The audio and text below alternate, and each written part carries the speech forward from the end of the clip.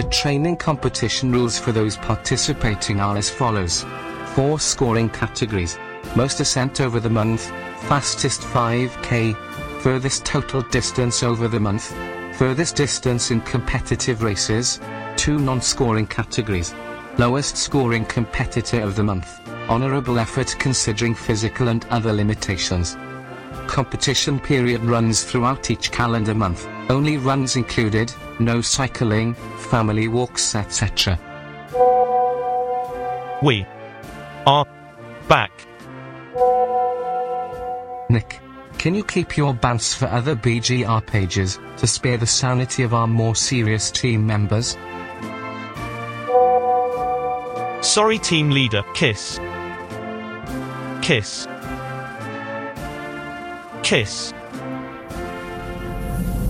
It's the 3rd of January 2019 and I am on my way back to see Helen Hall for a run session, which will be my second run session with her. As the dust settles on another underwhelming New Year's Eve, our Bob Graham focus sharpens ahead of our scheduled attempt in 6 months and 21 days' time.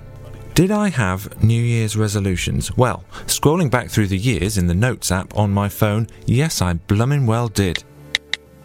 New Year's Eve 2014. 1. Make more eye contact. 2. Save money for a house deposit. 3. Cycle 10,000 miles, run 5k in under 17 minutes and 10k in under 36 minutes. Great South Run in under 1 hour. I actually did 8,620 miles on my bike. I did a 5k in 17:52 and I didn't run anything else. New Year's Eve 2015. 1. This is it. Be in the moment. Wear your best clothes now. 2. Fuck it. Let go. Don't get too hung up on routine. Go into work later sometimes. You don't have to eat muesli every day. 3. It is what it is. I won't beat myself up about perceived failures. I'll relate to people as an adult and not throw tantrums. 4. Do an Ironman. I worked on 1 to 3 but never did that Ironman. Too expensive. New Year's Eve 2016. Be a great dad. Be a great husband. Look for a new job. Can't really comment on 1 and 2, you'd have to ask others. I didn't get another job, but I did go on a 1-day podcasting course. And here I am. 2017. Don't go outside in my slippers. Tick, success. 2018. Put in a new kitchen. Yes, done. And finally, 2019. Number 1. Start running. Number 2. Continue running without injury. Number 3. Complete the Bob Graham round. What could be simpler?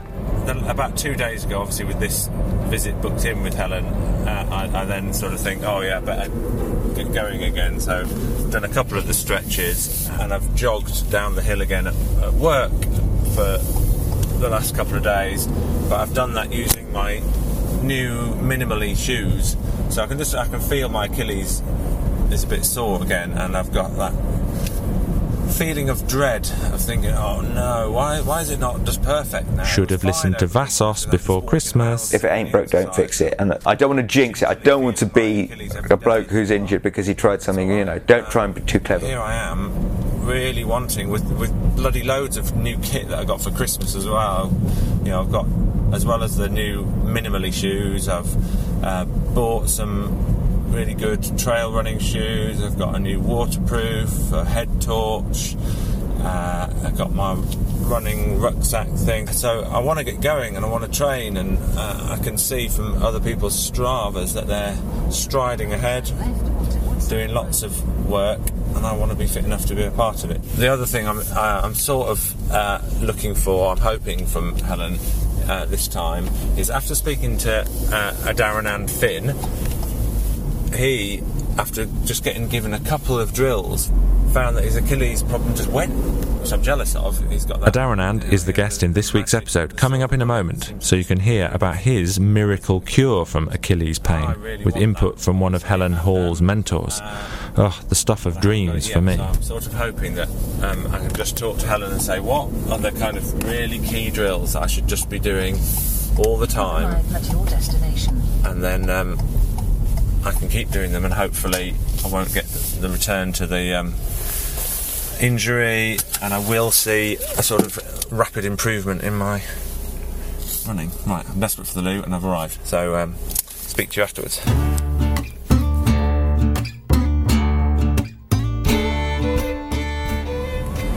Right, so I've just left Helen's and feel much better, did some running. So I still, at this stage, 3rd of January, feel like I might still make the start line in June, for BGR 2019. I was thinking about fatigue and minds fuddled. And of course we must count in, I didn't put it in any notes, you must count in the fact that your brain and your body had just gone through wearisome early shifts and you were looking forward to them ending. So that will have had a bearing on the way that you were able to get your body and brain to cooperate, as in it was a struggle. Because the brain was tired and the body was tired, and the combination is never great. But you can... Grounded by Helen's wise words and full of New Year enthusiasm, let's go. Hi, it's the 26th of January 2019. I'm pretty pissed off. Oh dear. With running in general, I think. I've just been for a really short jog up and down the road, walk for about 5 minutes and then a jog, walk for 10 paces, jog, walk for 10 paces, just to try and get moving again. I've cycled for the last 3 weeks, 205 miles, then 176 miles, then this week 198 miles. So I feel like I'm fit cardiovascularly, back up to speed after the sort of Christmas layoff for a couple of weeks. So certainly, another 2 weeks of cycling, I'll be kind of as fit as I get, really. But yeah, a little jog down the street and my calf hurts, and I feel annoyed when I look at the Bob Graham WhatsApp group because everyone's buying new shoes and running fast on the hills and planning long distance races, and I'm still hobbling up and down the street. So I kind of feel like I don't care about the Bob Graham thing at all at the moment. I don't really care about running, Cycling to work keeps me fit. I can't really fit in running very easily. So, having cycled 44 miles, I then got to try and go for a run in the evening when you're tired and it's January and it's dark and cold. It's not very easy. So then what do? Do I not cycle to work and drive to work just to prioritise doing some crappy running? That seems totally illogical. The other thing I'm pissed off about, I think, is trying to do barefoot shoes. The nub of it. If it ain't broke, don't fix it. I don't want to be a bloke who's injured because he tried something. Bloody Vassos, why did I not listen? I hate running. Hi, and welcome to our podcast about the Bob Graham Round. A 66-ish mile run in the Lake District up and over 42 of England's tallest mountains in under 24 hours. Recorded throughout 2018 and 2019, this is an audio account of a year preparing for and attempting the BGR. These are our Bob Graham sounds. I was supposed to send you this podcast from the top of a mountain at the weekend in the Lake District, but because I was on top of a mountain I forgot, so I'm now doing it in a little box room in our offices, which is not quite as lovely. But I had a fantastic time. I did legs 1 and 2 plus some other stuff. I'm feeling okay about the BGR, not massively confident, but at the same point in the last few years I think I've basically given in and said, not this year. So not spectacular but solid. Yeah, so it was good. No particular lessons, I don't think, other than I'm looking forward to doing it without a massive pack on my back, because that completely weighed me down doing it on my own. But it was good fun. And looking forward to the next lot of training. I think Mark might be even more calming than Helen. You can see why he's earned the moniker of team leader. Come on, Bob lad, chin up, let's go. Now, let's listen to that chat with running author Adharanand Finn, who I met near the Guardian newspaper offices where he works part-time, and of course we had this conversation inside a Waitrose cafe. He's easygoing, super smiley, chuckles gently. I'm always a little bit nervous before interviews, but this one turned out to be an absolute joy. Adharanand? Yeah, perfect pronunciation. Good. Adharanand Finn, author, as I'm sure everybody knows, of Running with the Kenyans and The Way of the Runner, the follow-up book, and there's a new one on the way, The Rise of the Ultra Runners, A Journey to the Edge of Human Endurance, which sounds fantastically dramatic. Yeah, so we worked long and hard on that subtitle. Yeah. So that book is out now. It was shortlisted for the Sports Book of the Year, and a brand new bargain paperback edition with new cover art is being published this month, January 2020. I'm a neat and tidy reader, aka a bit of a fussy pain in the arse. I have to finish the book I'm on before I can allow myself to start another, and I tend to read them in the order I got them, or, with my strong northern delaying gratification streak, I read them in the order I believe I should do, which means the hard work ones first. So, when I got to Adaranand's book, having obviously years ago enjoyed his previous ones, it was like putting on a warm, wordy sweater, a pair of comfy literary slippers, familiar, funny, relatable, just a lovely, enjoyable read. The guests and the info that he gives you about ultra running weren't all ones I'd heard before. I call this the Lance Armstrong syndrome. There was a time a few years back when I was sort of addicted to reading, watching, or listening to investigations into that doping scandal in cycling, and they were all telling me the same things, but I couldn't stop reading them. Anyway, this is not like that. After I'd read it, I gave my copy to Beanie for Christmas. I am 78% of the way through and am absolutely loving it. My favourite of his books so far. A great choice, thank you. In fact, I love it so much, I was going to ask if you'd mind if I offered it up to the group. Would you mind recording a few seconds of review verbally and sending to me? It can be as short as those texts or a bit more lyrical. And yes, of course, offer away. And here is some of that review from Beanie. Note how when he starts, he's not sure how to pronounce Adaranand, so instead says, the author is about to set off on a 78-mile trail race through Cortina in Italy. He's on the start line, and as he describes it, here everyone looks fit, mean, with that I've seen things look in their eye. Rather than try to push myself into the crowd huddling around the start, with plenty of time still to go, I find a bench in the shadows off to the side and sit down. It'll be good for me to start near the back, to stop me shooting off with the elite runners like one of those riderless horses at the Grand National who think they're in the race but actually have no idea what they're doing. That final sentence reminds me so much of how a woefully underplanned, laughably abysmal first attempt at the Bob Graham, and it's typical of the really beautiful writing throughout this book. Whether you've read it already or not, this interview is rich and rewarding. It's the audio anecdotal delve into the time Adaranand spent running ultras and hanging out with the world's best ultra runners at the world's biggest and most famous races. So in a nutshell, you like to kind of go method. You go to Kenya or you go to Japan. Where have you gone and what have you done for this? Yeah, well, so this time I didn't go to a geographical place, but I went to the world of ultra runners and ultra running.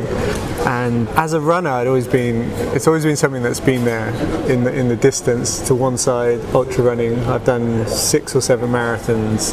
I was never that attracted to ultra running. It just seemed a little bit too mad to me.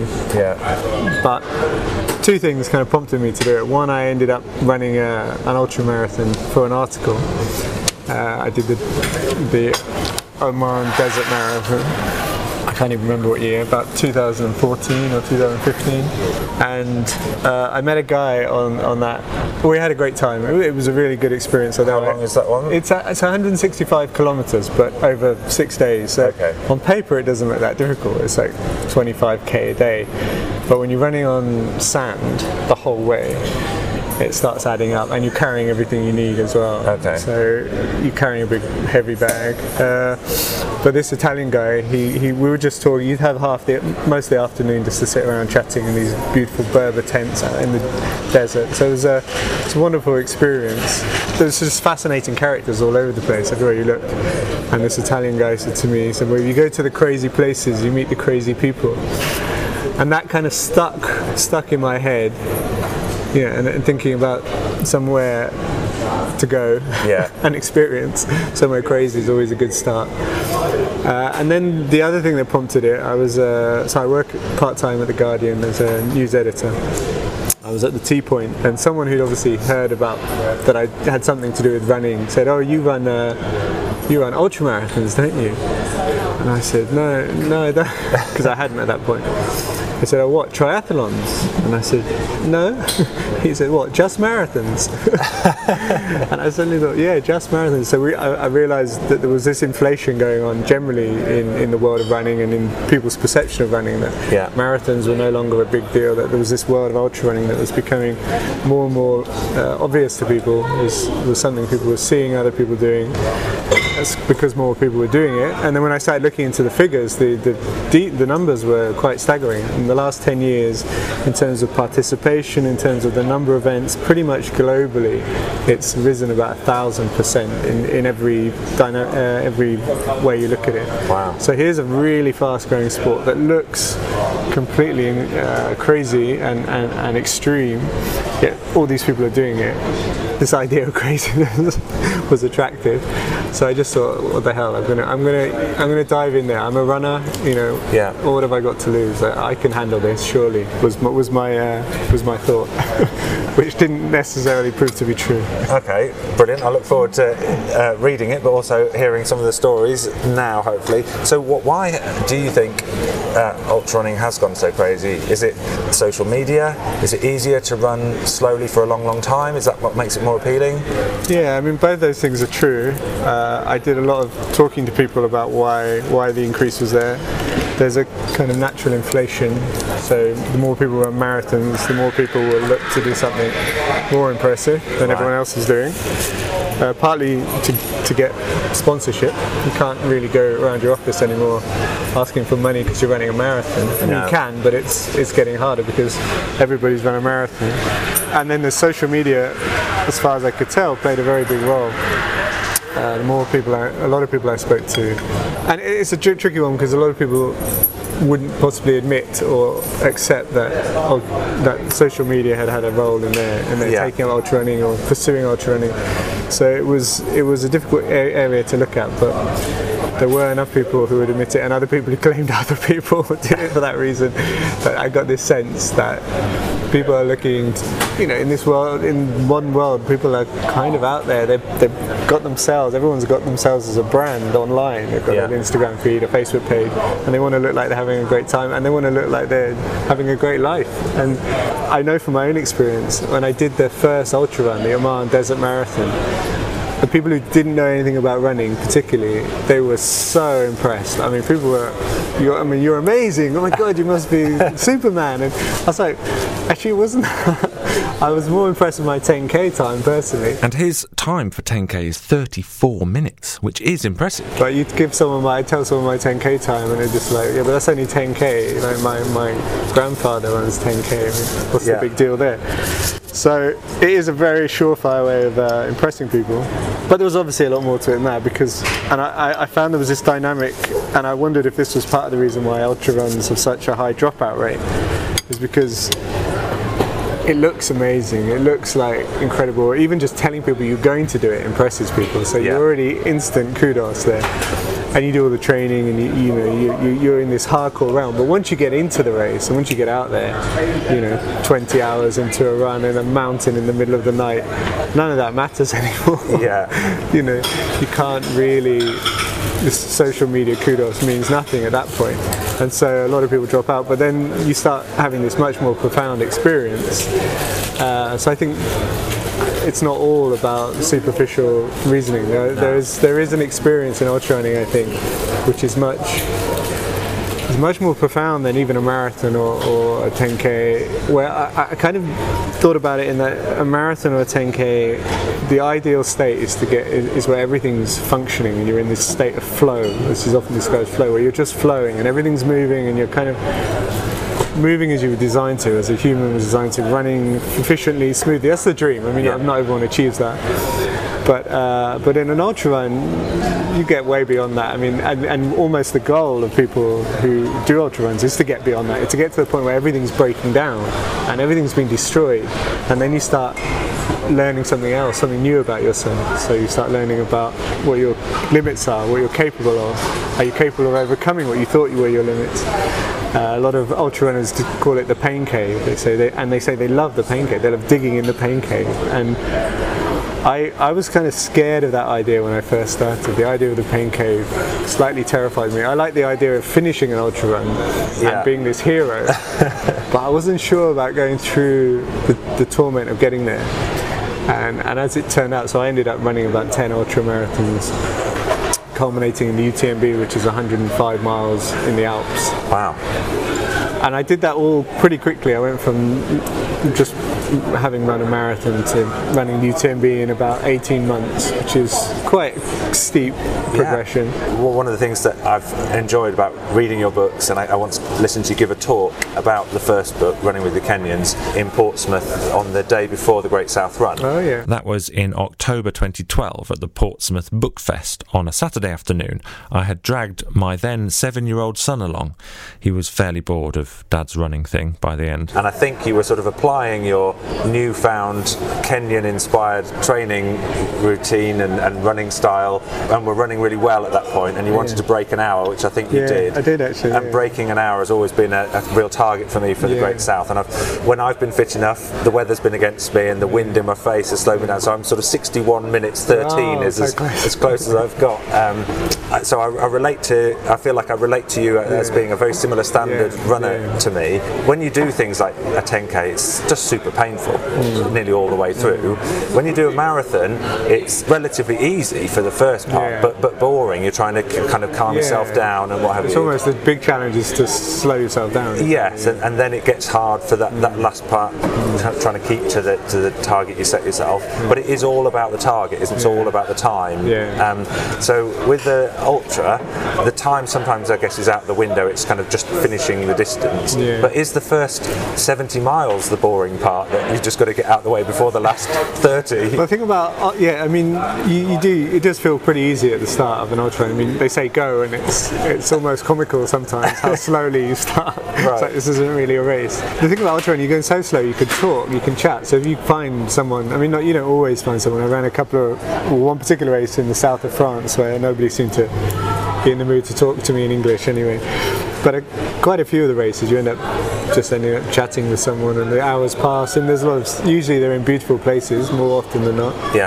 So the scenery is worth looking at, and you get this sense you're on a journey, and you're monitoring your feeding, you're eating and drinking on the way, so that's something, you've always got something to look forward to, and you're on this journey. But the difference with an ultra is, say, at that bit where it starts to be painful, can kick in, and you can still have a long way to go in time, at least. And so whereas in a marathon maybe you're feeling that for half an hour, and then a 10k for 10, 15, 20 minutes, presumably the first bit you can be okay on.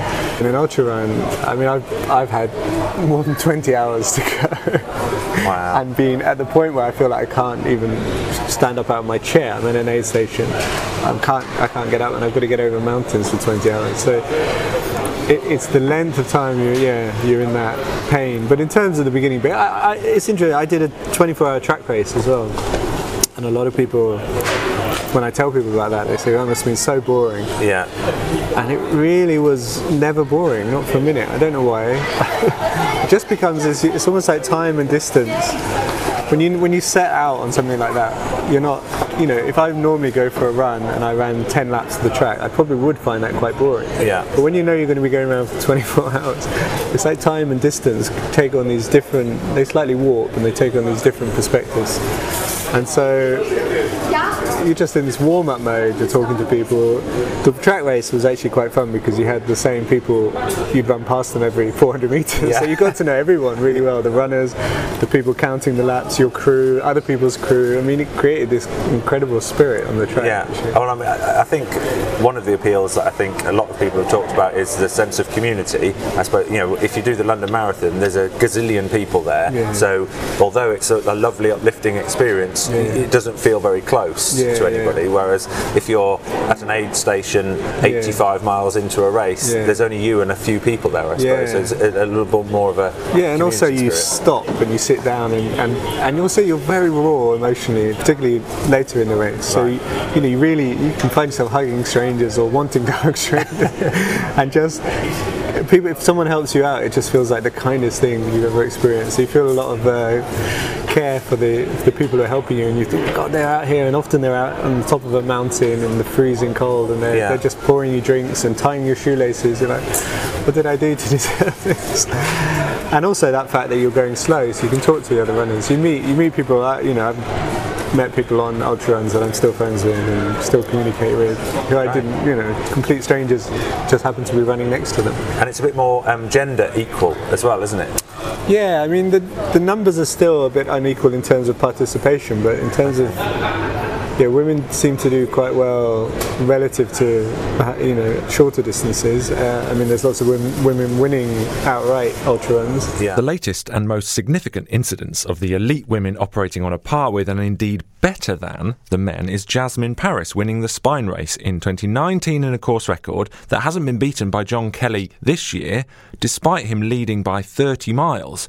So John set a new men's record of 87 hours, 53 minutes and 57 seconds, which means the course record is Jasmine's, the women's record, 4.5 hours faster, 83 hours, 12 minutes, 23 seconds. There can't be many sports where that is the case. I think the numbers are still quite skewed to men. I can't remember the figures offhand, but I think it was over 60% male still. So various reasons for that and issues behind that. But did you target certain races then? What sort of distances did you do and where did you go?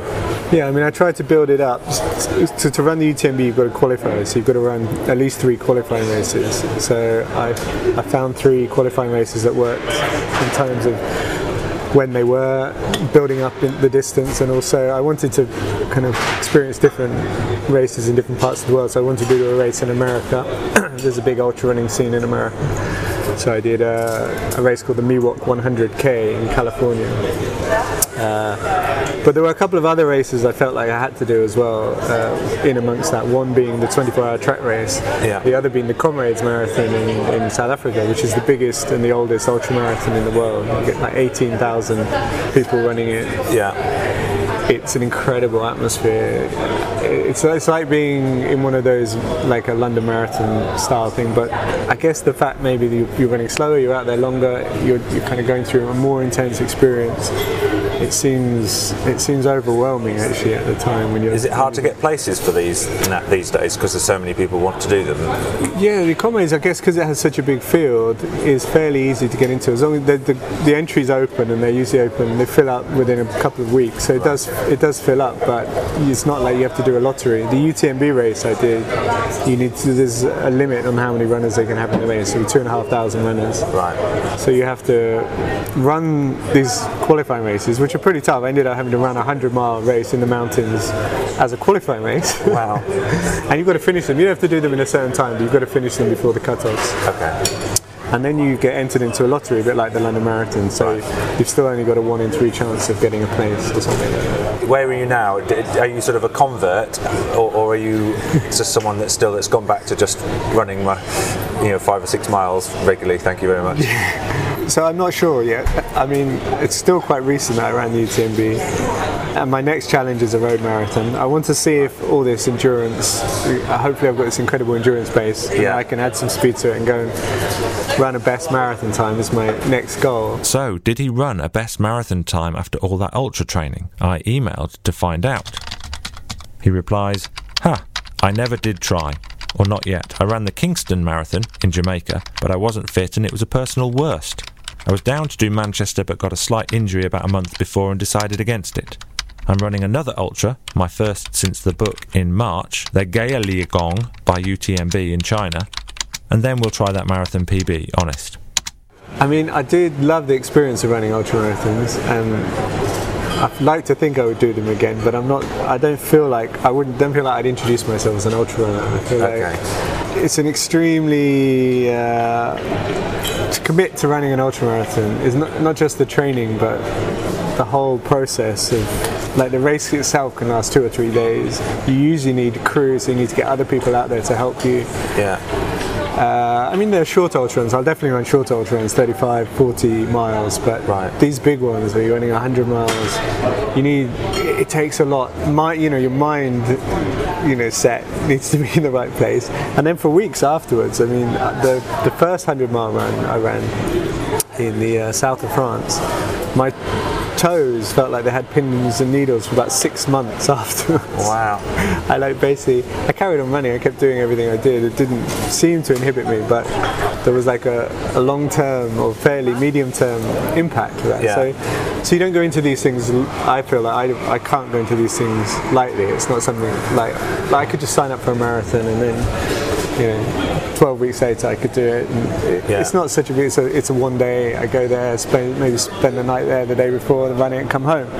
With an ultra it feels like, right, okay, we're in this for that. It's a much more serious, much more involved process. So I know a lot of ultra runners I've been for quite a few runs with Damien Hall, who's quite a well-known ultra runner in the UK.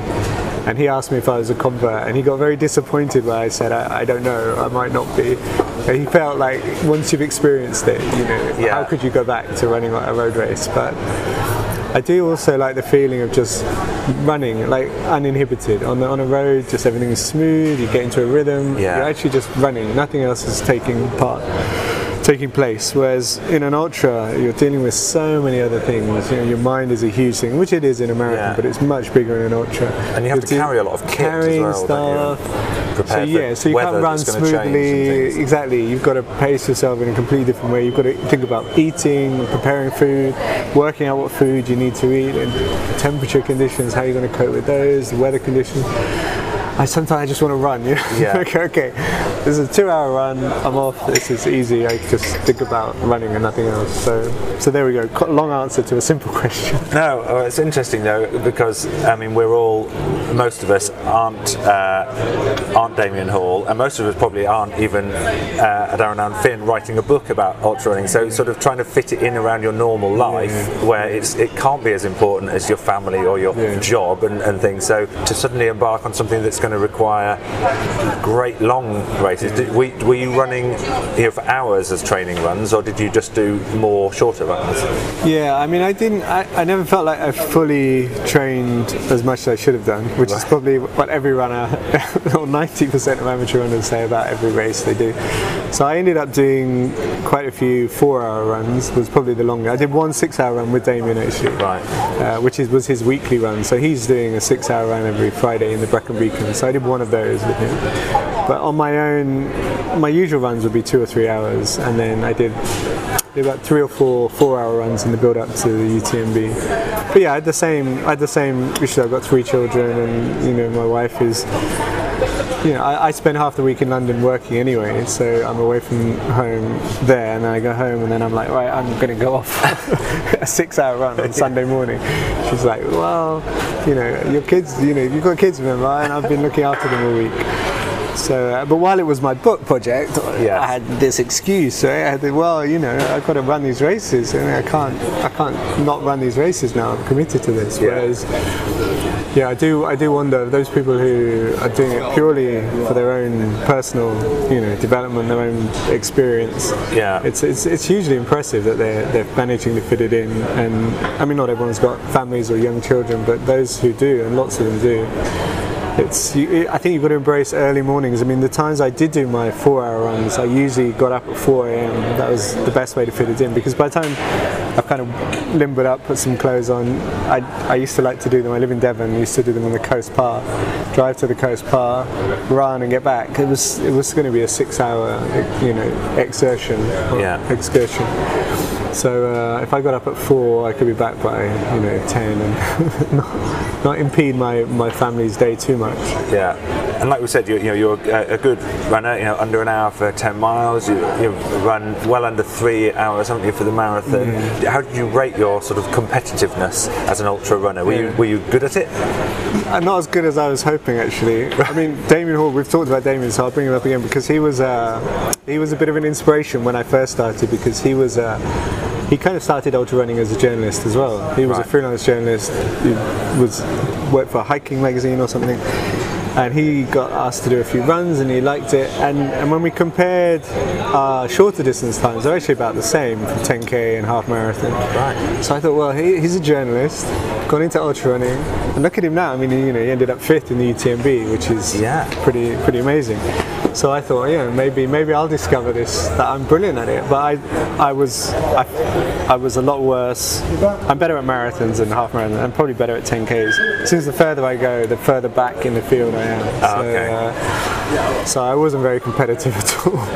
And the UTMB, which was my last race, I without spoiling the book, I did finish the race, but I was something like 23 hours behind the winner and about 20 hours behind Damien Hall, who has a similar 10k time to me. So I don't think 10k speed has that much bearing on 100-mile races in the mountains, as far as I can tell. Was it also the technical stuff? Do you enjoy the clambering and scrambling and climbing aspect? I mean, I started off being very bad at that stuff, particularly the descending, and I did work on it and I did get much better, and to the point where the descending was actually my strong point. I would be passing people, even the French runners who are famously much better than the British runners at descending, I would be passing them.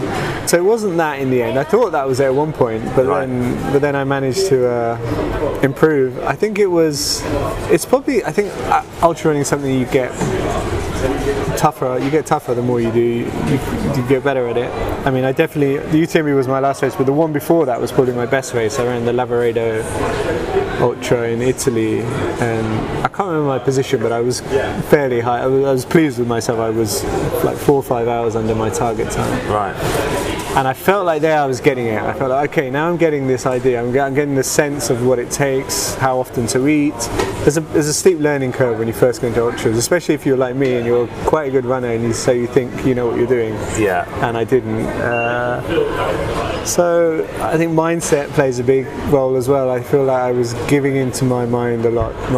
You get to the point where your mind is saying, you can't do this. Forget it. You're not cut out for this. You should give up. You should sit down here. You should take a break. And I was just giving in. I don't know how those guys at the front, I talked to them, Damien and other people. I spent a lot of time talking to Zach Miller. He was a US ultra runner. And he said he's just stupid, and he just gets angry with himself and tells himself to keep going. And I'd set out like, right, I'm gonna be tough with myself. I'm gonna tell myself when I start saying, oh, you shouldn't be doing this, I'm gonna say, no, I'm gonna do it. But I would just give in each time. I go, yeah, this is stupid. Obviously I had a good enough mentality to finish, and I did actually end up finishing every race, which is, when these races have a dropout rate of 40% usually, that's something. So you were able to cope with the sort of darkness, the mental... In some way, but it did slow me down, and I did find it a struggle, but I was strong enough to get through it. But did you also enjoy that sort of Zen thing that I've heard? I've not done anything longer than a marathon myself, so did you get to a place where you were just on a different plane? Yeah, you do, you really do. And what's kind of weird is that when you usually, so in the UTMB I got to this point after many, many hours of struggle and depths of despair and being on the point of giving up and wanting to give up and desperate to give up, I came through the other side to this. I was still going quite slowly, but definitely a Zen state where everything just felt really peaceful, really calm, to the point that when I got to the finish, I was slightly disappointed that we were finishing. I was in such a nice space. I almost wanted to carry on. Almost in perpetual. It was, we saw the town and I was coming down and we're finishing now. It's going to be back to reality, dealing with finding my bag and getting a shower.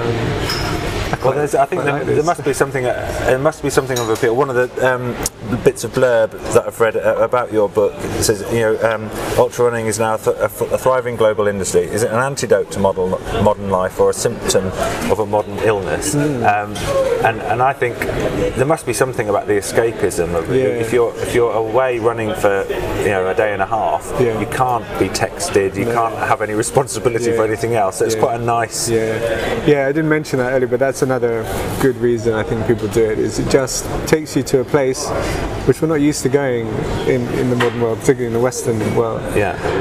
Where you're not only are you away from technology and dealing with all the issues, but you're kind of, everything's so comfortable in life. Everything's so, we're having a nice cup of tea here. Everything's, the temperature's just right. To suddenly be tested and pushed, and that's part of the antidote to modern life as well. And that kind of, there's something.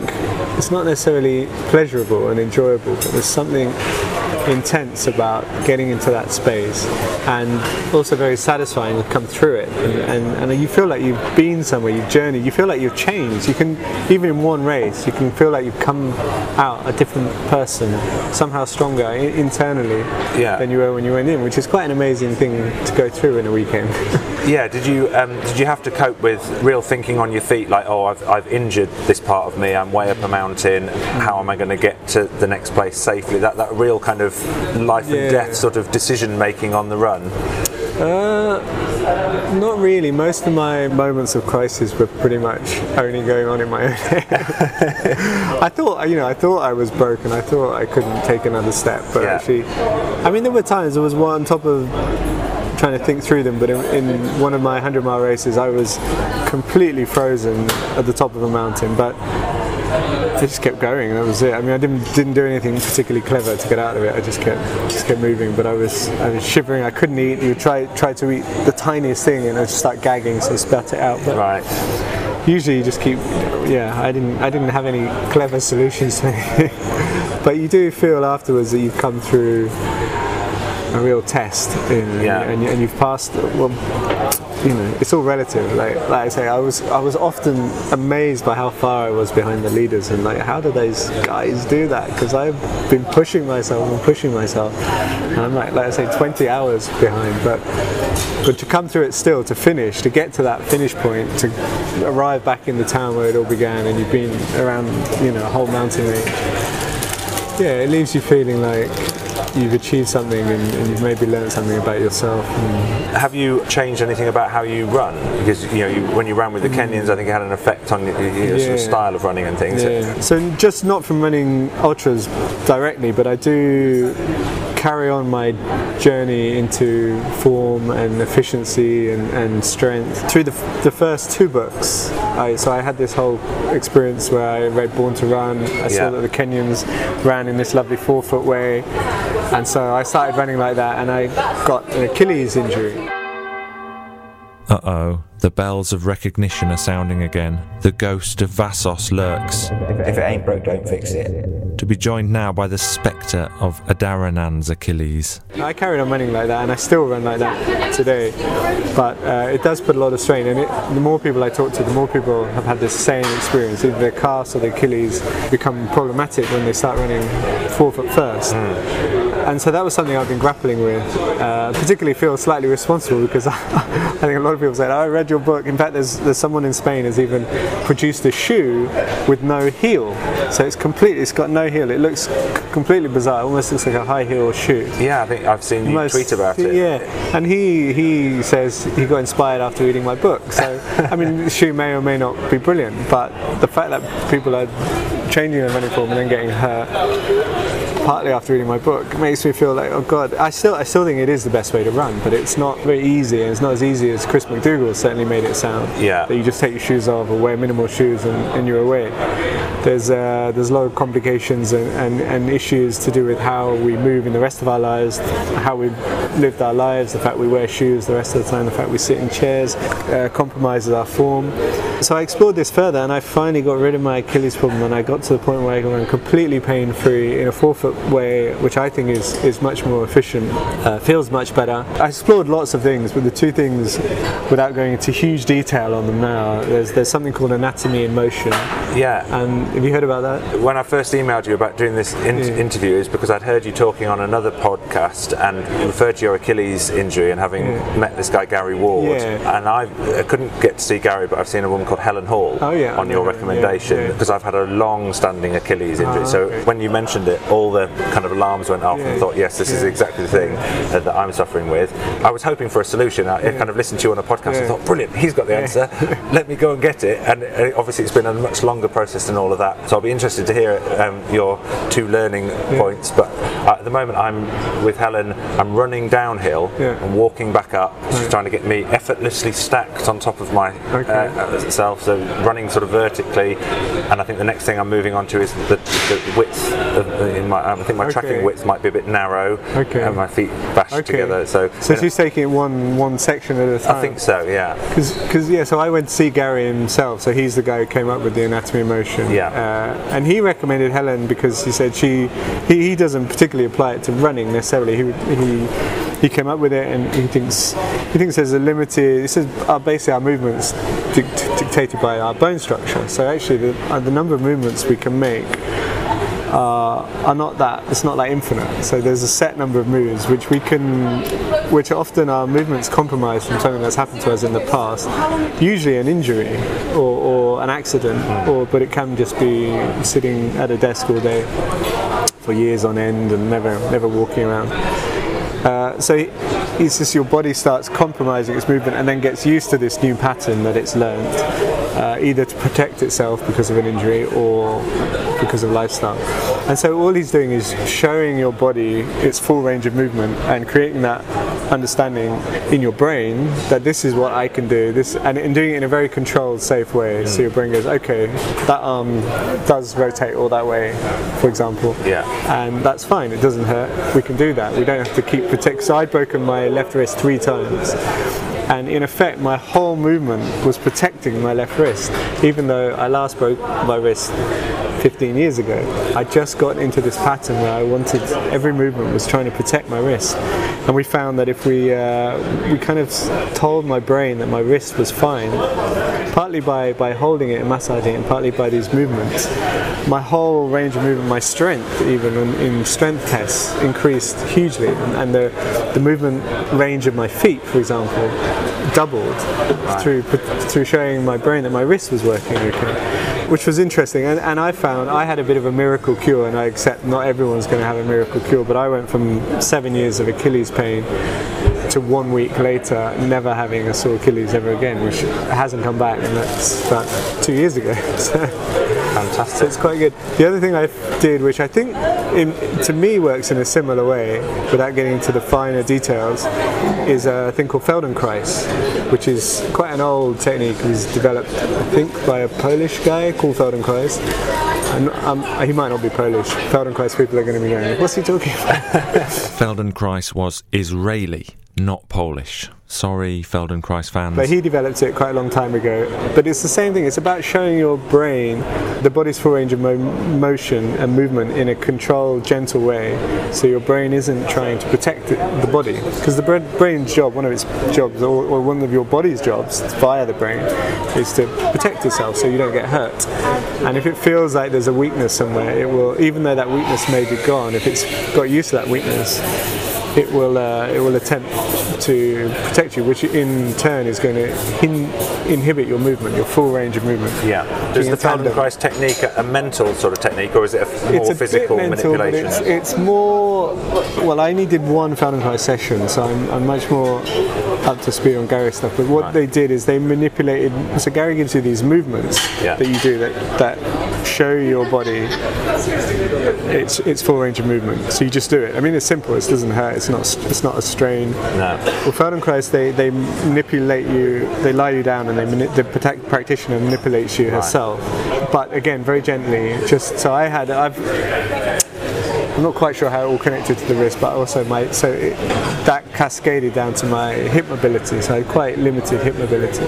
So both of these techniques worked on my hip mobility, but in a very gentle way, and that just freed everything up to work as it worked. And I have had people, comment on the fact that. My brother, for example, we ran a park run together, and we're similar level runners, and we compete a lot. And he said to me after, and this was after I'd been with Gary, and he said, you've for years you've been writing about running form, and he said, but I always thought you had terrible running form.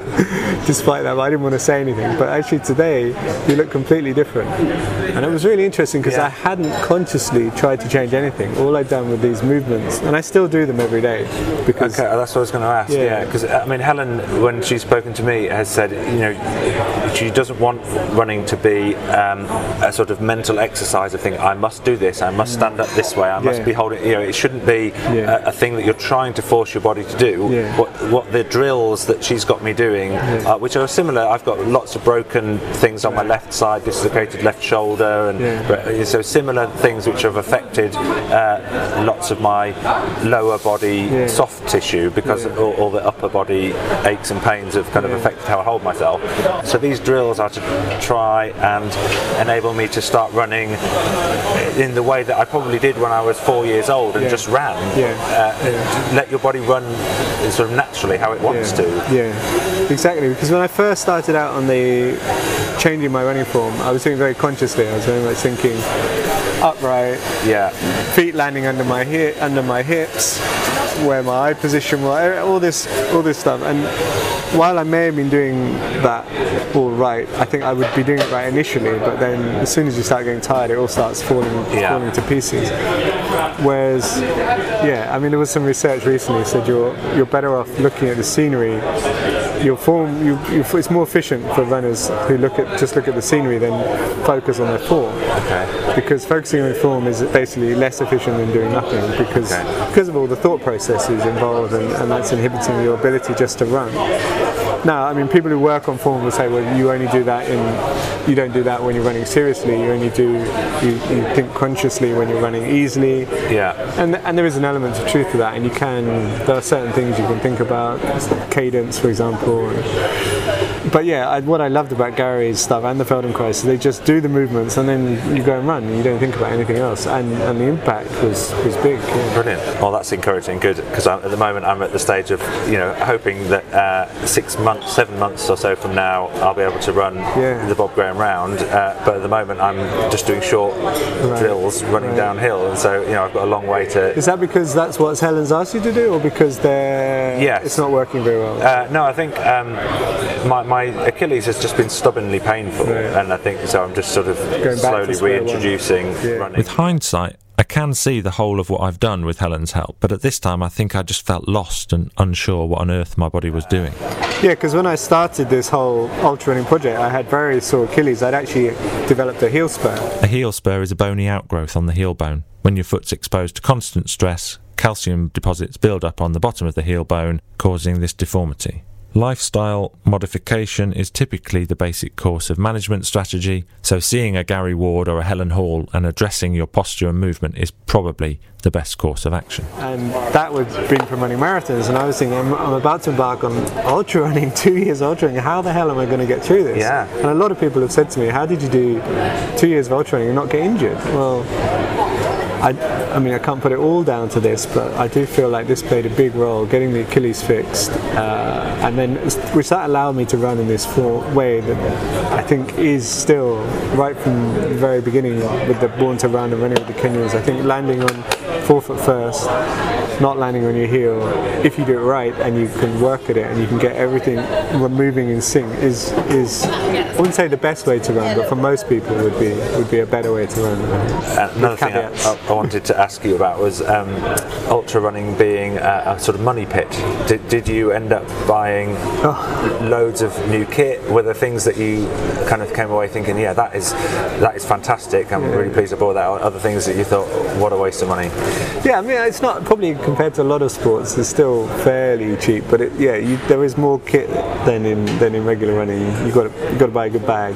The one I had a huge water bag, I think a 5 litre water, I think they call it a Camelback or something, which goes behind your back, and that is good in that it was actually fit quite snugly on your back, and it meant you didn't have to refill up at every aid station. Yeah. So that were the advantages of it. It meant when you did need to refill it up, it was quite fiddly, and you had to take the whole bag off, take the whole bag to pieces. But once I'd invested in this bag, I was kind of stuck with it. So that was kind of good and bad. For a long time, I resisted the hiking poles or running poles that a lot of runners use in the mountains. Yeah. Partly this is because I didn't want to accept the fact that really ultra running, particularly in the mountains, there's a lot of walking involved. In my head, it was still ultra running, not walking. And I didn't like the idea of having hiking poles. But in the end, I gave in. I got some Lecky poles. And they were great. I mean, they're just such beautiful bits of kit. They're like got this cork handle and these bright red and yellow sticks, and I felt quite good moving around in them. And they do help. I mean, I didn't use them on the descents. I found my descending got to a point where it was fine, but on the ascents, it's almost like having a rope to pull yourself up on or something. Yeah. It definitely helped. And weirdly, a lot of the very fastest ultra runners don't seem to use poles, but to me they were a big help. Like Kilian Jornet doesn't use poles, and Zach Miller doesn't use poles. Okay, but they're sort of race legal, are they? In most ultras, you're just allowed... Yeah. I mean, you don't need them on the flat. So if it's a flat ultra, you wouldn't need them. But on the hills, they're a big help.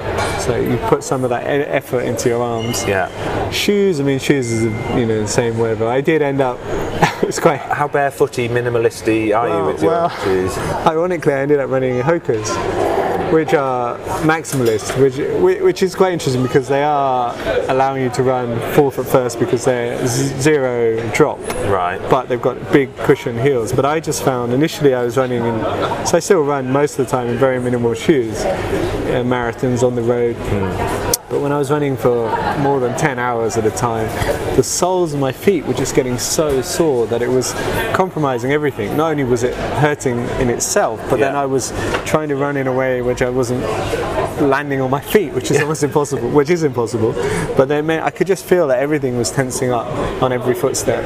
And so I tried a pair of Hokas, and they just took that out of the game, so I didn't have that problem with my feet burning because of all the extra cushioning. But they're not what most minimalists would use, but I think most people don't run as 20, 30, 40 hours at a time. Yeah. The first few I did, I ran in very thin-soled Salomons, and near the end of the race I'd look at these people with these big padded soles, and I thought, oh god, that just looks just what I want right now. I'd give anything for that. And so I gave in, I tried it, and it helped. Richard Asquith, author of Feet in the Clouds, the book on the Bob Graham, is a friend of yours. You run with So this is not the first time Richard has been mentioned on the podcast by me and other guests, so obviously I was keen to talk to him, and at the start of 2019 our negotiations via email had already been going for 7 months. I think BBC News would have described them as protracted. Hi Richard, I'm a radio producer, keen off-road runner, together with a group of like-minded friends who've been spending a weekend. Hi Bob, thanks for your email. I'm happy to help in principle, but I absolutely can't take anything else on at the moment. I'm drowning in impossible deadlines. Hi Richard, hope you're well. Just trying to organise some recordings for my BGR podcast. Are you in London regularly for work? Hi Bob, thanks for your email. Basically, no. I'm very rarely in London for work. Hi Richard, thanks for your honesty. I'm dropping in on Nicky Spinks in November. Perhaps I could come to you on the way. Hi Bob, I live in Northamptonshire. It's possible, but let's leave options open until we find something that works. So, options left open. I will resume contact in the spring, and I will get Asquith on the podcast. I'm glad I did. He was brilliant. That's to come later. Have you ever talked to him about the Bob Graham?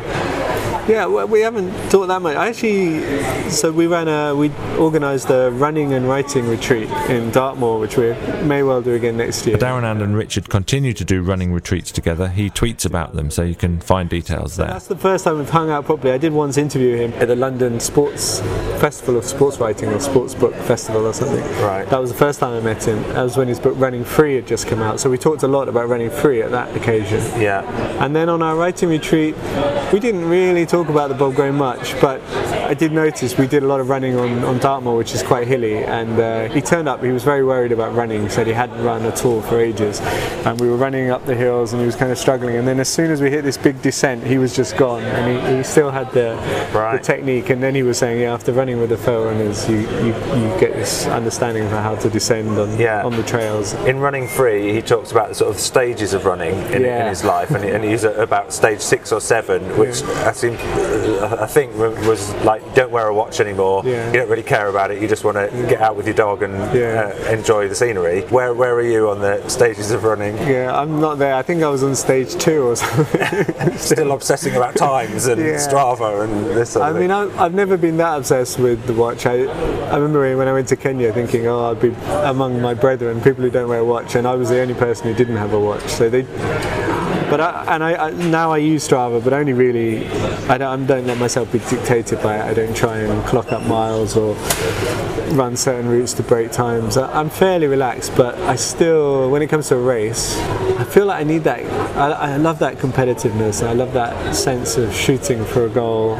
Even in the ultra runs, I'd set completely arbitrary goals, and then I'd be killing myself to get them. The funny one was in the Comrades Marathon, because they give you different medals according to what time you run. Right. And I actually didn't know anything about that, like the specific medals, until I was almost in the race. I mean, the day before, people started telling me about these different medals and different times. And at one point I realised I was getting quite close to the cutoff for this medal called the Bill Rowan medal, and so I was like, right, well, I've got to get that. I don't want to get that. And the next medal was called the bronze medal, and I was like, no, I want to get the Bill Rowan. And it became, even within that race, it became such an obsession that I realised I was killing myself to get a Bill Rowan, even though 2 hours ago I didn't even really know what it was. It now was the sole focus of my existence, was to get the Bill Rowan medal. Yeah, I guess some of us need competition, a race scenario more than others, don't we? Yeah, I mean, I can imagine eventually just enjoying going out, running along the cliffs, and in some ways I quite, look forward to that time, but I do enjoy the competition. I find myself in ultra runs, or in any run, but particularly in ultras, because I guess I had targets and goals in the shorter distances. It just suddenly would come to me halfway through the race. Someone would say, "Oh, you're in 150th." I go, "Right, I've got to finish in the top 150, or see can I get to the top 100 or something." And then that would become the goal, and that would push me on, because with ultra runs you can just go very slow, you can walk, and you still get there eventually. And I needed something to keep pushing me. I just wanted to do as well as I could, so I'd set these goals. So I'm still competitive, or try, in my own world. As my Kenyan friend would say, we're all champions in our own world. Brilliant. Oh, it's been fantastic to meet you and to chat. What a great guest Adaranand was. Really generous with his time, and I loved all the stories that he gave me from, at this point, an unpublished book. Like I said earlier, it is out now in a new edition, bargain paperback. Also, maybe I can take a small amount of credit for inspiring Adaranand to get involved with the lucrative world, just the world of podcasts, because he's announced a few days ago, January 2020, now, right up to date, that he's making his own podcast, just like everyone else in the world. It's called The Way of the Runner, and the first episode has running snooker legend Ronnie O'Sullivan as the guest. I've already listened, it's very good. Next week on this podcast, the adventure and running writer Duncan Craig. And where have you run? Where's the best places that you've been in the world running? I think the Sahara would be an obvious one. I did the Marathon des Sables back in 2007. That's something I won't ever forget. I've run in the Arctic, and probably, to be fair, I've run almost everywhere that I've travelled to. I find it a wonderful way to get under the skin of a destination. Mark and I and the rest of the team continue to slowly train through the gloom of winter 2019 and that weird February heatwave. Keep reminding ourselves it's still only February. More warm sunshine to come, and the potential for more exceptional temperatures.